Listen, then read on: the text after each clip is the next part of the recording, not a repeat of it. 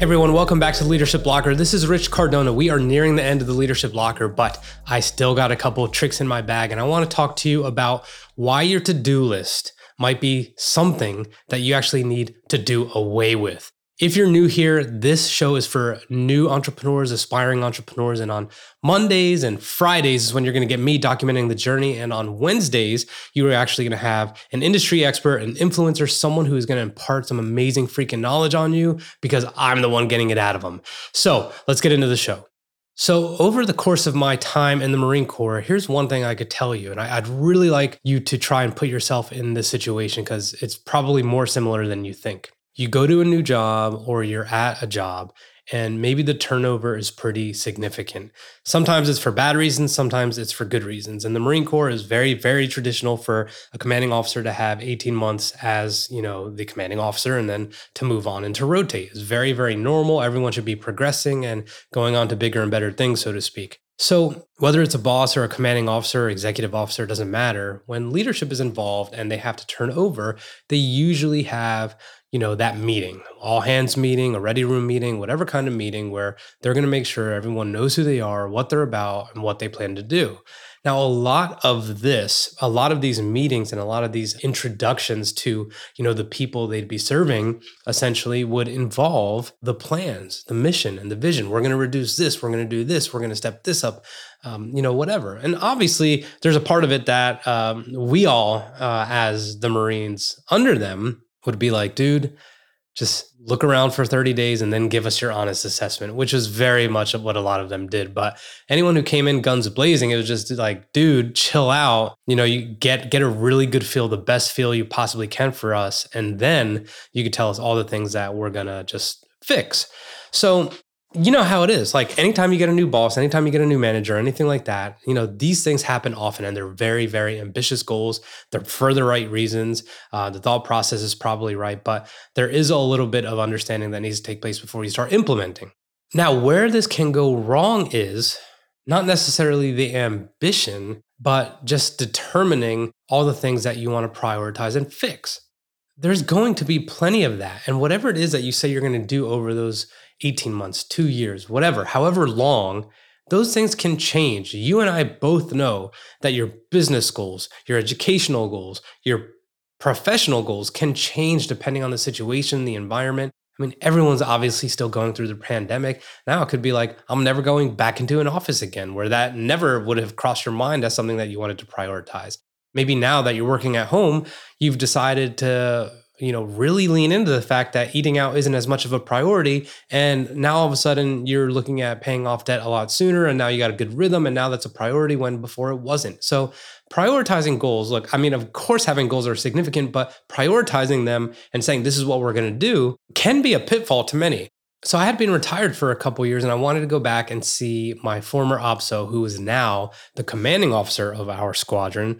At the time, he was Lieutenant Colonel Nathan Marvel. I knew him as Major Marvel, one of the smartest, most altruistic pilots I've ever known, and just an absolute amazing leader. Now, I went to go see him because number one, I love the guy. And two, I was just like, I was a civilian now. I was a retired Marine. I was like, I'm going to just go in a chill conversation. Now, of course, I had such a good relationship with him while I was in. I could have had great casual conversations with him as well. But this time it was just a little bit different. So we go and I'm waiting and the dude's in meeting after meeting. And of course, I'm just like, for him, dude, I don't care how many meetings you have. I'll sit here all day. It doesn't matter.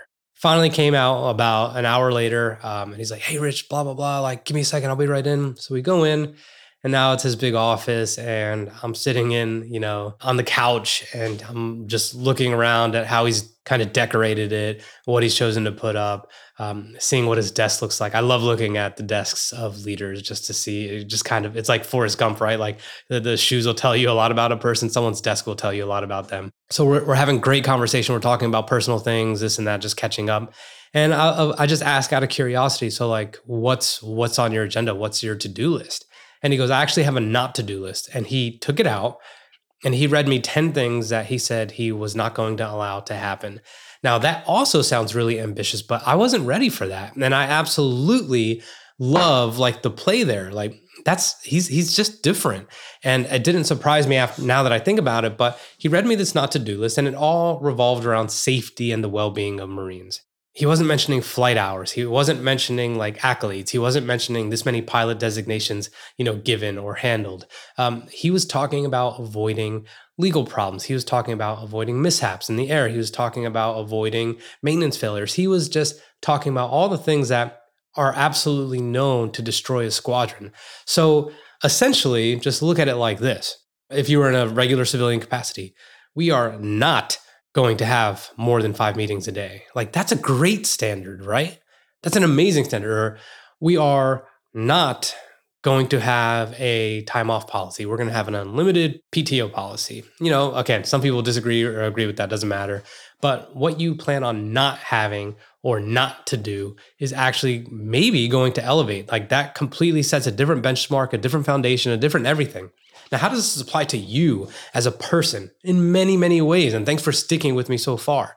If you are changing your life, if you are at that place, where you're mid-30s, mid-40s, somewhere in that range, and maybe you've just realized that you've been getting walked on and punked like a lot in your professional career, doing extra work, getting your work stolen, having people take credit for you, getting called in more than anyone else, all these different aspects.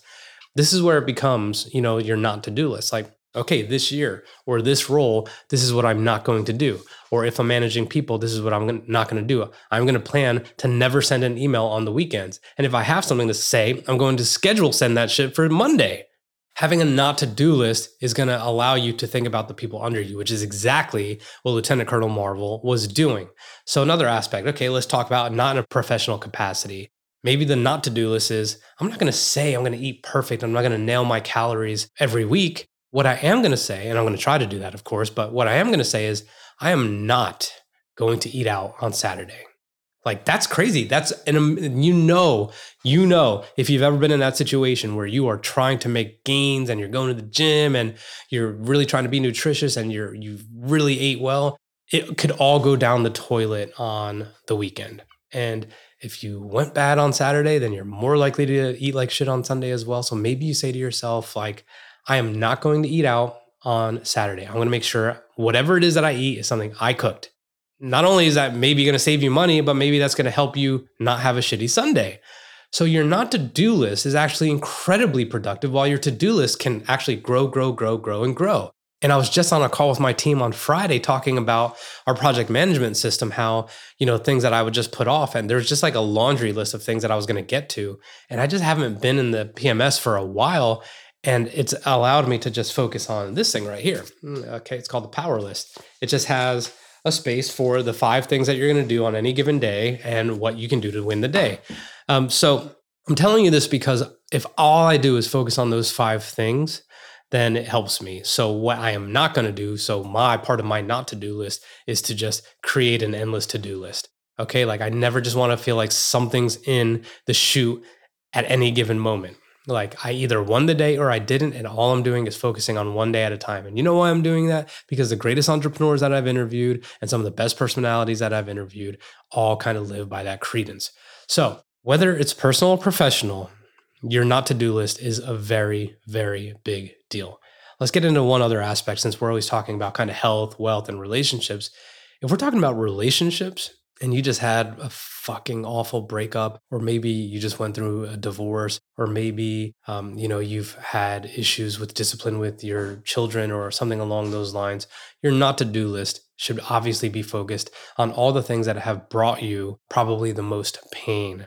For example, like maybe you just never really felt like you had your partner's attention fully.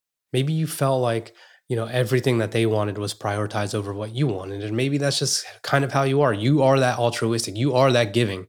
You want to make them happy. But at the same time, it came at the expense of your happiness. So your not to-do list, if you decide to get in another relationship or get remarried or something along those lines, is I'm going to voice my opinion, period, point, fucking blank.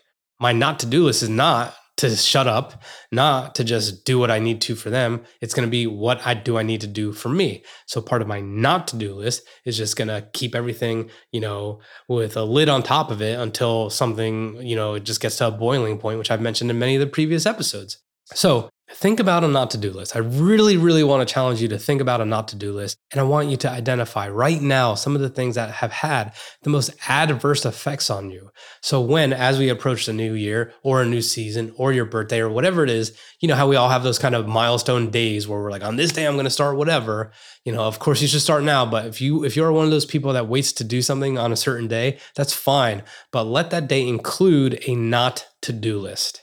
Okay, not everything that you see going to happen, not everything that you want to happen. Of course, like those things should be identified in a certain capacity, but they shouldn't be the drivers. The drivers can be the not to-do list, because if those things are happening, then you're actually probably going to move a lot slower and you're probably not going to be progressing. Anyone can be ambitious. Anyone could write down what they want, but the things that you can do away with are probably more important. And that's why a not to-do list is something you should consider, just like Lieutenant Colonel Marvel did. And actually, I'm going to probably have to reach out to him after this one because I want to see how that went for him. And I think it's a fantastic idea. And if this is your first time here, thank you so much for subscribing. Let's go and see you next time.